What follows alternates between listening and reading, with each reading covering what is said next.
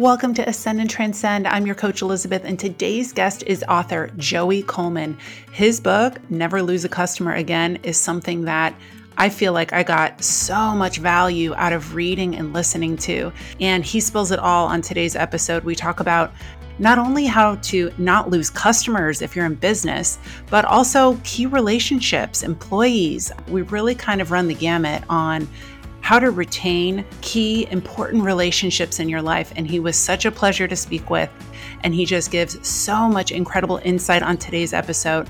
Have a listen and get your notebook ready because he's got lots of tips.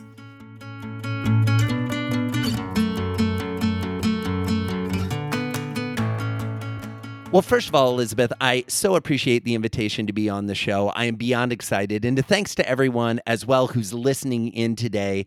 Super thrilled to have you be part of our conversation too. You know, it's interesting. I was running an ad agency and my job was to drive as many new customers to my clients that I was representing as possible. And what I found over the couple of years is that we were really good at driving new customers. But for some reason, my clients weren't able to retain them. And while they weren't complaining about this, I was frustrated by this because if they were going to spend so much time, effort, and money on new customer acquisition, but not be able to retain and serve those customers over the long term, it felt like a waste of their efforts. And so that led me on a journey to figure out how many customers leave, why do they leave, and what could we do to convince them to stay? And the results of my research, Elizabeth, were astounding. I learned that somewhere between 20 and 70% of new customers will decide to stop doing business with an organization before they reach the 100-day anniversary. What was more staggering than that, I learned that most businesses had no idea what their percentage was. So they had people running out the back door as quickly as they were bringing them in the front door, and they didn't understand why. I then was able with my clients to sort of create a little laboratory where we would test ideas and strategies for increasing engagement and retention with our existing customers. And we found that if we focused on those first 100 days and we led them through a successful onboarding process, if on day 101, the customer felt excited, they felt connected, they enjoyed the fact that they were doing business with this organization, in the typical organization, they would stay for 5 Wow. years. Now, I don't know about you, Elizabeth, It's but that seemed incredible. to be a really good return on investment for me. I started consulting on it. I started speaking on it. And eventually it led to my book, Never Lose a Customer Again. Wow. And it's so good. And I think too, for listeners, you might think, well, I'm not in that same space, right? Or I'm not an entrepreneur and I don't have customers. But I think that that isn't really accurate because it's like somebody saying I'm not in sales. We actually are. Every single one of us are in sales and every single one of us has quote unquote customers every day. Do we not? Absolutely. You know, my good friend James Altucher states it as everyone has 11 bosses, right? And he's figured out, you have the person that you report to at work. You have the person that is the boss or the leader of that person. You have the customers you serve. You have your coworkers and your colleagues who you might be responsible creating things for. You have your spouse or significant other. You might have children. You have friends. You've got lots of people who you're responsible for delivering the remarkable experience that keeps them wanting to interact and have a relationship with you. Yeah. So I would posit that this methodology, this philosophy, this way of doing business applies to you if you're an entrepreneur or a business owner, but it applies to you more importantly if you're a human. Right. If you're a human being and you want to deepen your relationships and your connections with the other human beings you interact with, you can follow this process and methodology and achieve those goals. Yeah, I love it. And, the book is so great. I told him I already listened to it twice. I love to listen to it on my morning walks. I do a 3.5-mile walk to Starbucks every morning, and audibles are, my drug of choice as I'm walking to get my caffeine. And I love the it. chapter that really stood out to me that kind of lingers is the one that you did on gifting. And then he refers to Giftology, which is another amazing book. And then that led me to listen to that book, and just implementing some of the tips and the takeaways from that chapter, Joey, have been huge. I think that a lot of times people think, oh, I'm not going to send somebody a gift, and it doesn't have to be big and expensive, but I think it really still does make a huge impact, does it not? Oh, it absolutely does. Giftology, written by my good friend John Ruhlin, who's actually a case study in my book as well. And Yes. ironically enough, I'm a case study in his book. I We've been know. friends for So years great. before either of us wrote our books. I agree, and John is the master of this. He refers to it as strategic appreciation. How are you showing the people that you do business with, the people that matter most in your life, that you appreciate their ongoing relationship with you? A lot of businesses say, well, we give them, a little discount on their future purchase with us. Well, great. That's a prize for you.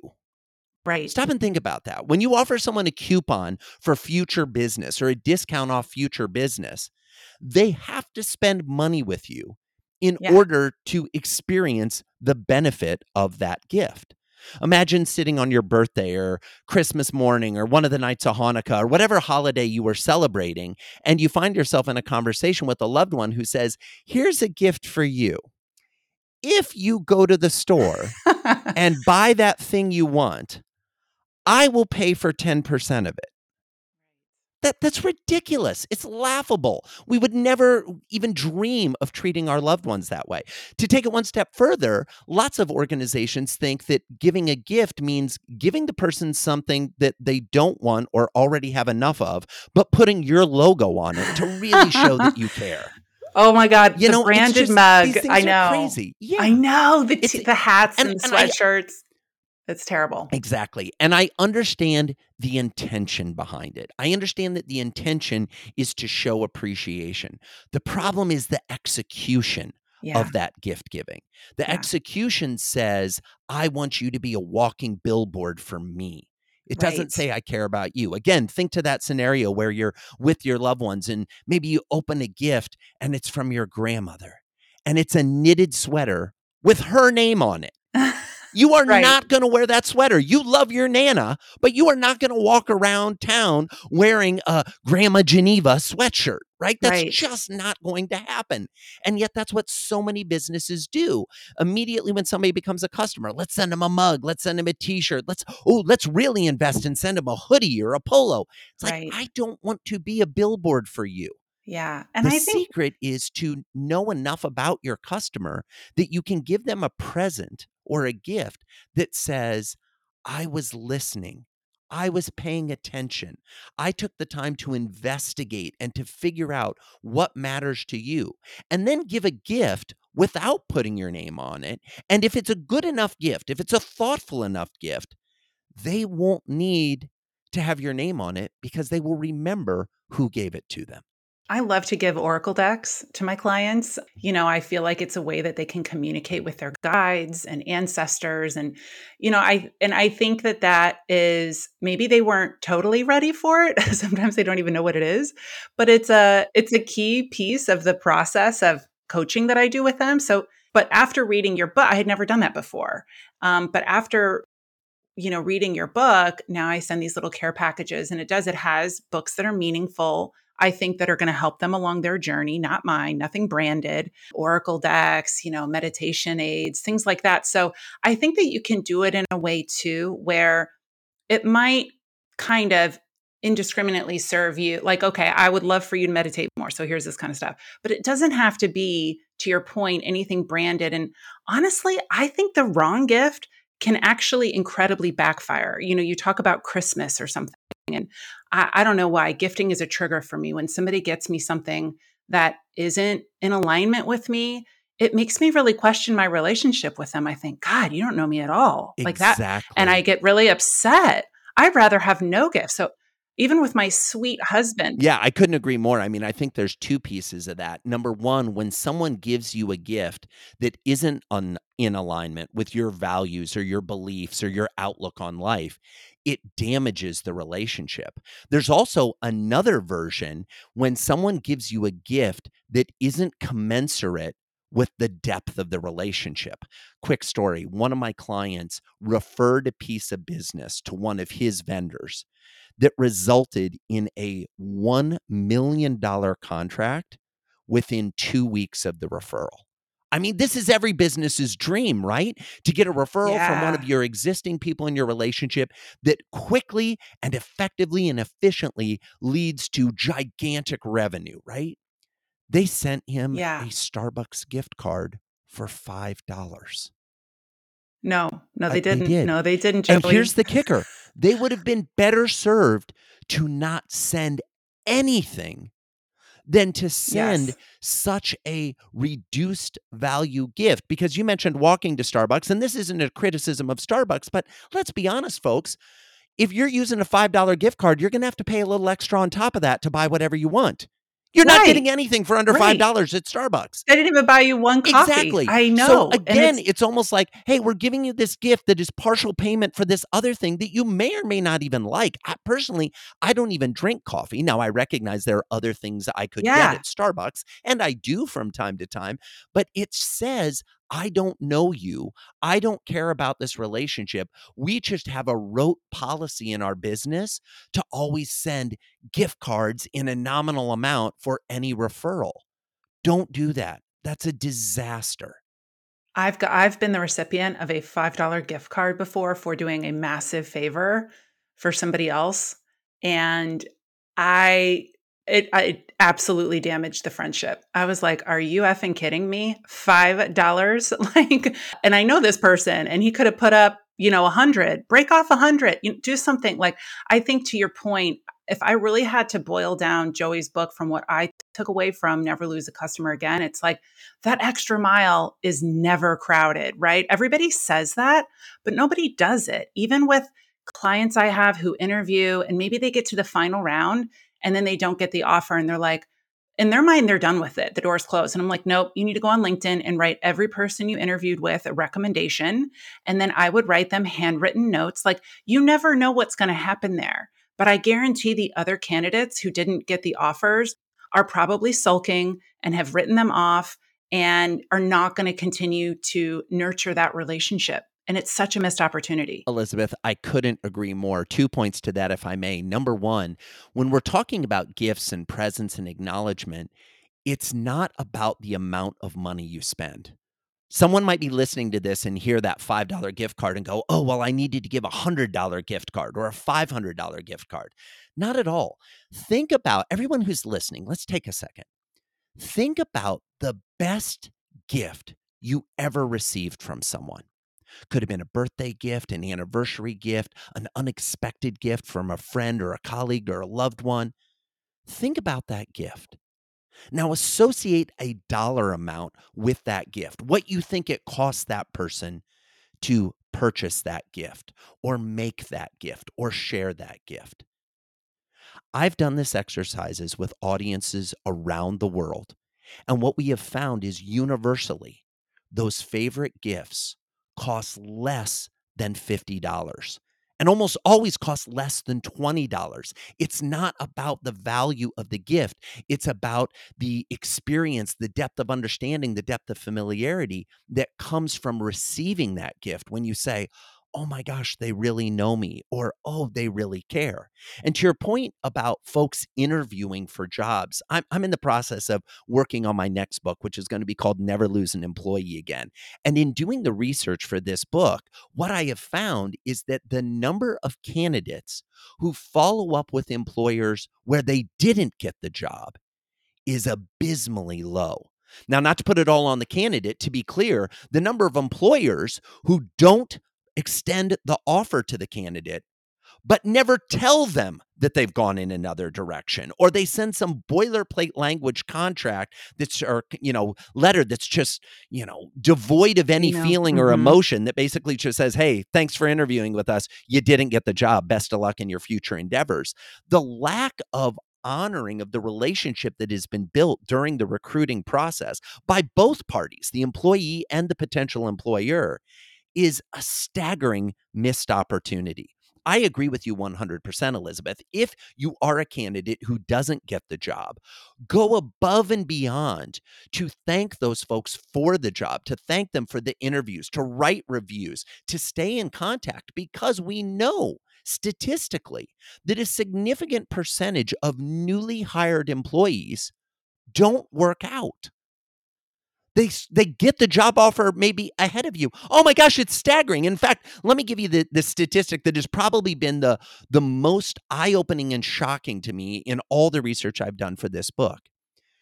When companies make an offer to an employee and the employee shows up for their first day on the job, 4% of those employees don't come back the second day. Now, some of you may be saying, well, Joey, that's such a small number. Oh my gosh, that is a staggeringly high number when you think of all the people starting new jobs in the world every day. 4% of them are going to go on day one and not come back for day two. This is devastating. Now, let's extrapolate it one step further. If you're applying for a job and you hit the lottery that one of the 4% of people that are going to quit was the person who got the job ahead of you, and you've gone out of your way to write thank you notes and be in communication and say, hey, even being as explicit to say, I'm sure you found a candidate that you were really excited about. Please know that if that doesn't work out the way that you hoped, I would love to re-engage this conversation. That is going to be sitting in their mind on day two when the employee doesn't show up and they go, oh my gosh, we made the wrong choice. We have to start all over again. Someone on that team is going to say, we don't have to start all over again. Let's contact Elizabeth because she sent us the thank you note. She reached out. She said she actually predicted this very scenario we find ourselves in.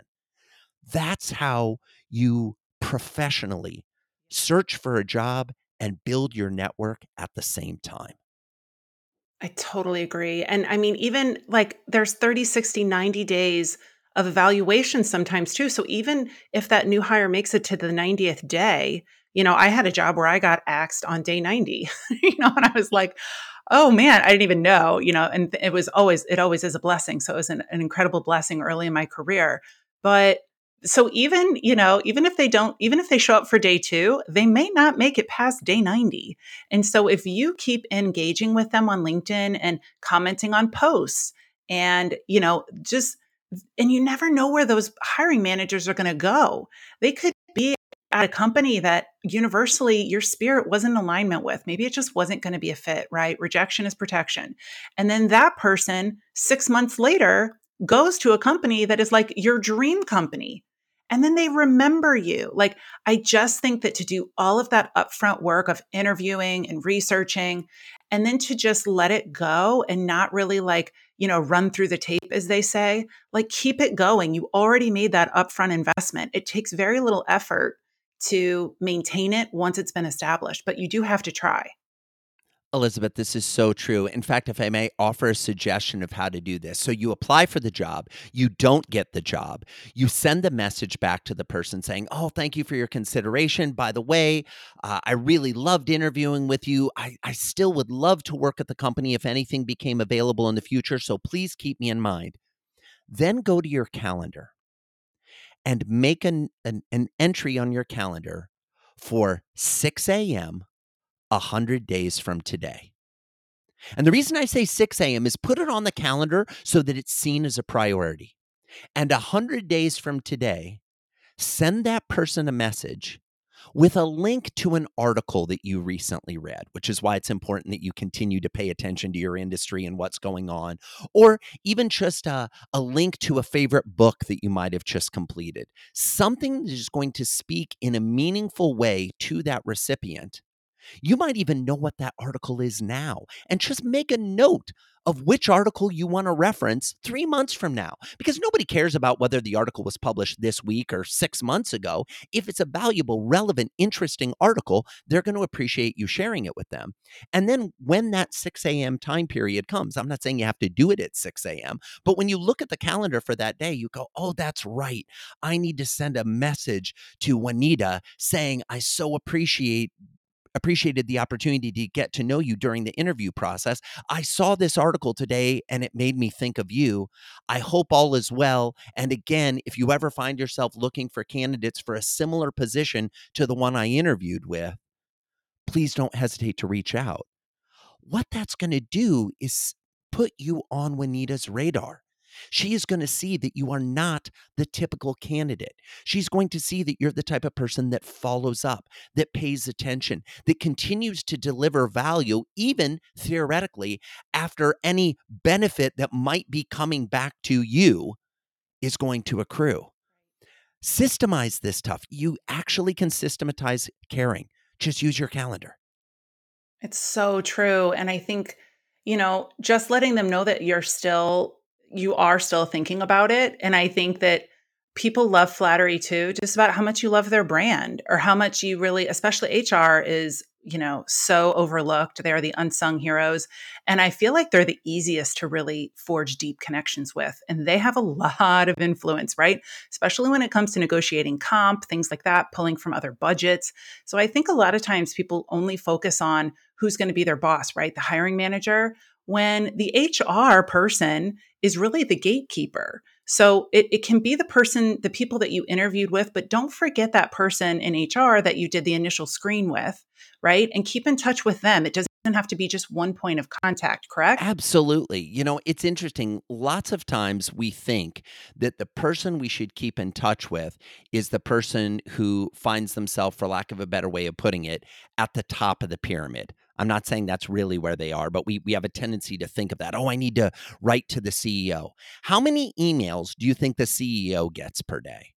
Now stop and think about how many emails the junior recruiting member or contact gets in a day, and how much they want to see their career moving forward and how much they want to build their network.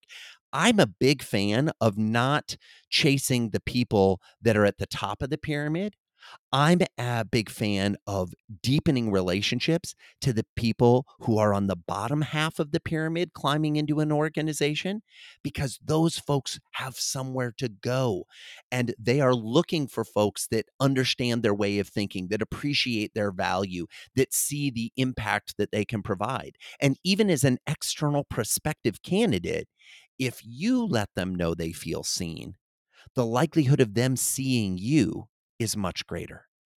100%. I mean, and we're talking about, I beat the drum of LinkedIn, ad nauseum to my clients and listeners, but that is a great opportunity to go on LinkedIn and write them a recommendation and say that they were just super buttoned up in the process, and that they were somebody who you really enjoyed interacting with. Things like that are free, to your point, and you can put a calendar reminder. I say do it right away, like do it as soon as possible. And then to your point, Joey, follow up again with something additional later. But those are the people, you're right, who are building something, and that will actually matter to them versus writing a recommendation for the CEO. A lot of times they're not even, keeping up with their profile on LinkedIn because they don't friggin' need to. It's like they're already at the top and they're just going to go be at the top at another company if they ever leave. So there are these little things that you can do, but I think this other piece of intention behind it is huge, because if it really is the intention of just, trying to manipulate the system or manipulate somebody into liking you, I think people energetically can feel that. And same with customers. And you hit on that in your book too. You really do have to have this authentic intention for them to get value from your relationship.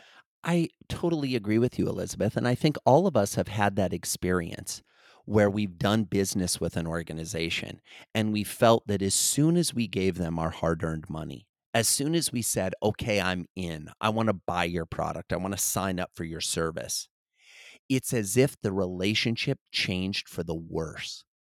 Leading into that, all the marketing feels like it's directed towards us. The whining and dining, oh, we'd love to have you as a customer. We're so excited to serve you. And then when we finally put our pen to paper, we sign the contract, we enter into the relationship, we transition from being a prospect to a customer. It's as if we have a completely different relationship with the company or the organization or the brand. Usually we get handed off to someone who wasn't involved in any of the leading up sales courting conversations.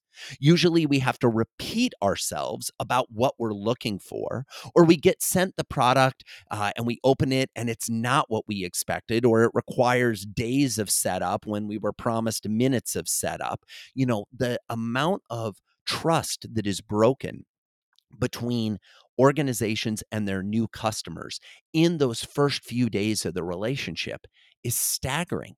I think a lot of businesses don't realize when they're trying to ask someone to become a customer and they're putting their best foot forward, if you don't continue that connection after the sale has been made, not only do you run the risk of that customer leaving, but more importantly, when that customer leaves, not only are they never coming back, but they're going to tell everyone they know about what a bad experience they had with your brand. Yeah. And that's the same for employers, right? I mean, they court you, maybe you get what you want, and then you start. I don't know how many times I've heard this from clients too. They're just kind of like thrown in the deep end, even that, maybe that's why people don't come back the second day, but that first week, there's just nobody. And there's months of it where they're just left on their own to figure it out. There is no person holding their hand, there's no training, there's nothing. And I think about all the resources these companies put towards bringing in these new hires, the recruitment costs, all of it. And then they just throw them in the deep end and let them wither and struggle for 6 months. They do. And then what happens is the leaders in that organization get upset at the recruiting department. Why didn't you get us good candidates? Why didn't you Right. get us good people? We see this on the customer side too. Hey, marketing and sales, we've got to get a new campaign. We're losing customers. We need to do a better job of pre-screening and pre-vetting. No, you need to do a better job of delivering on all the promises you made during the sales process, whether that's selling a customer or selling an employee. Someone has to be responsible for that once the person officially signs as being part of your team or wanting to work with you. If we look at the data, if we look at the amount of organizations and what they define as onboarding, the problem I see it, and I'm a words guy, right? I'm a recovering lawyer, and words matter. The words we use matter.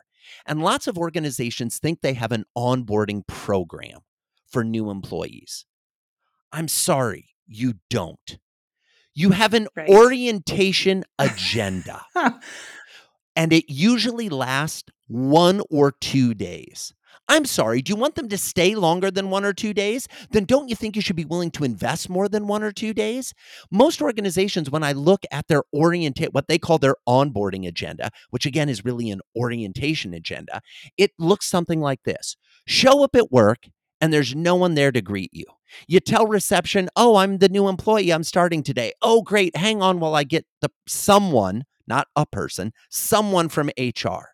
That person unexpectedly rolls into the waiting room a few minutes later and says, "Oh, yes, right. Congratulate. Come with me to this conference. Oh, wait, that one's being used. Oh, let's go to this other conference room. Okay, come on in here. We've got some videos to show you and some paperwork for you to complete. Here's all the paperwork. I'm going to go ahead and press play on this video, and I'll be back around lunch to pick you up." It's so true. That has literally happened to me. Yeah. Yes, the reason this hypothetical is so powerful is because so many of your listeners, you it sounds like, and me included, have had that exact same experience. Yeah. And then so you get done with the first day. Lunch usually looks like gathering with a bunch of people who didn't know they were having lunch with you, aren't excited about having lunch with you. They're excited to get a free meal that they can expense to their employer, who then proceed to have a bunch of insider baseball conversations with each other about things that you don't even know about. And Right. then you get sent back to that conference room. And again, the HR person comes in and is like, "Okay, so now, we were going to hand you off to your new manager, but turns out they're not in the office today. So here's some other videos for you to watch. And if you just want to go home early today, we'll see you back tomorrow. And by then, your manager should be able to be here and take care of things." So Right. then that new employee goes home. And when they walk in the door, they're greeted by their spouse, their children, their roommate, someone. Maybe they get on the phone to mom and dad, depending on where they are in their career. And the first thing that all of those loved ones, their inner circle, ask them is, "How was your first day?" It's so embarrassing. It's like, well, I didn't do To anything. which the answer is a nightmare. Yeah. A nightmare. And I think too, I maybe it was on Instagram, somebody posted it, but when you join a new company, it's kind of like being a senior in high school, right? And then you go and you start over being a freshman again. You know nobody, you're kind of scared, you don't know the clicks. Again, I didn't even have people to eat lunch with me. I was in a different country. And after I was in that room watching the videos, it was like 1 o'clock and I'm starving. And I said, "Should I go get lunch?" And they're like, "Oh, yeah, you can walk around this random city in Canada and figure it out. I was like, okay, so I didn't even have people taking me to lunch, but I think I think you have to treat those new employees as freshmen. It's their first day of school, no matter what big job that they had at the organization before they joined yours. They're still going to feel a little insecure and a little lost. And that's incredibly uncomfortable for people to not know who to go to for things. Elizabeth, I totally agree. At the end of the day, humans are humans. We all want to feel like we matter. We all want to feel like we belong. We all want to feel like we're special. And when we show up at a new job with an expectation that we're going to be able to contribute value, with an expectation that we're going to be part of a mission that's bigger than ourselves, with the expectation that we'll be able to have some impact, and we arrive to find that people didn't even know we were coming, or they didn't care that we were coming. Take this out of a business context. Imagine inviting a new neighbor who's just moved into the neighborhood to come to your house for dinner. And they show up and they knock on the door. And someone in your family answers the door half dressed. Oh, we didn't even know you. Well, come on in and join us. We're going to be having this giant peanut butter dinner. Oh, you're allergic to nuts? Oh, sorry. Well, we might have like some crackers somewhere that you can eat, and just help yourself. Like the pantry's over there. The bathroom's down the hall, and we're doing some other stuff, but just take a seat at the dining room table, and we'll be in a while to join you. That's insane. And yet that's how so many businesses operate. The siloing between recruiting and HR and the hiring managers and the people who will actually be the coworkers and the colleagues of this new employee. It's so differentiated and so siloed between all those groups that the handoffs look like batons being thrown on the ground as opposed to carefully handed to the next person in the race. So I feel like this common thread between your books, and please fast track that book. We need that book like now. I'm doing my best. I'm doing my best to get it out. Again, I know. But I think it's this idea of like really seeing each other and seeing value in each other. It's the same whether it's an employee or a customer or a spouse or a child. At the end of the day, we all just want to feel, to your point, like we matter, like we're safe, and like we're valued. And the only way to do that is to make an investment in the time that we spend getting to know each other and doing those extra little things to make people really feel that way. And we can't do that by, just liking their Instagram pictures or when it's convenient or when we need something from them. It really has to be a commitment that you make and that you follow through on, really with some consistency. Absolutely. I believe that all humans really are searching for three things, especially in an employer-employee relationship. The employee wants to be seen. They want to be heard, and they want to be appreciated. Now, many of our Yeah, listeners may be familiar with those three words, but with your permission, allow me to define them a little bit. Seen means please. that when we show up in the room, we are acknowledged. We're ready for that person. We see them as the unique individual who has decided to grace our organization with their presence and their contribution. We recognize the value that they have, and we are open and excited to incorporate that into our business. Second, heard. There is a space created for that employee to actually voice their perspective, their ideas. Most employers look at new onboarding as, how quickly can we get them to do it our way? How quickly can we teach them Right. our way of operating? Instead, we should look at these new employees as gifts from the heavens, gold, because they don't have the conditioned bias that our other employees have. They're coming to the table with new eyes, with new perspectives. The smartest organizations in the world that I know go out of their way with their new hires at the end of the first week, the second week, the third week, the fourth week, all the way up to the 100th day, saying, what happened at work this week that you thought, boy, it's weird the way they do that? Or, that's not the way I Yeah. think we should do it. Or, Why is it that they believe this? Get those answers before folks have been indoctrinated into your culture, and you will have much clearer insight as to what's going on. The third piece in this process is employees want to feel appreciated. And it's not enough to think of the paycheck as the appreciation we're showing. That is the cost of doing business. Those are the ante up chips to sit down at the poker table with them. Appreciation means words of affirmation. It means letting that person know specifically with concrete language what their contribution to the organization is resulting in. We need to acknowledge those people. We need to thank them for their investment of time, effort, hard work, ideas, perspective. We need our employees to never have a moment of doubt about whether or not they are valued. Now, here's the thing. I'm under no false illusion that this is a difficult task. But to your point earlier, Elizabeth, this isn't just the responsibility of the human resources department. This is the responsibility of everyone in the organization to see their coworkers, to hear their coworkers, to appreciate their coworkers. And when you create this type of culture in your organization, recruiting and retention are no longer difficult because everybody who works there Yeah. loves working there and wants to tell the world and all of their friends to come work there too. Yeah. And, this is me telling the world how much I appreciate your book and your insights and your podcast and all of the content that you really lovingly share a lot of times for free with people. And honestly, I feel like any one of your books could be titled, How to Never Lose a Customer, a Client, a Relationship, a Spouse, an Employee. Like all of these things, I think that, they're applicable to all of the relationships in your life. It could be a best friend, it could be an estranged family member.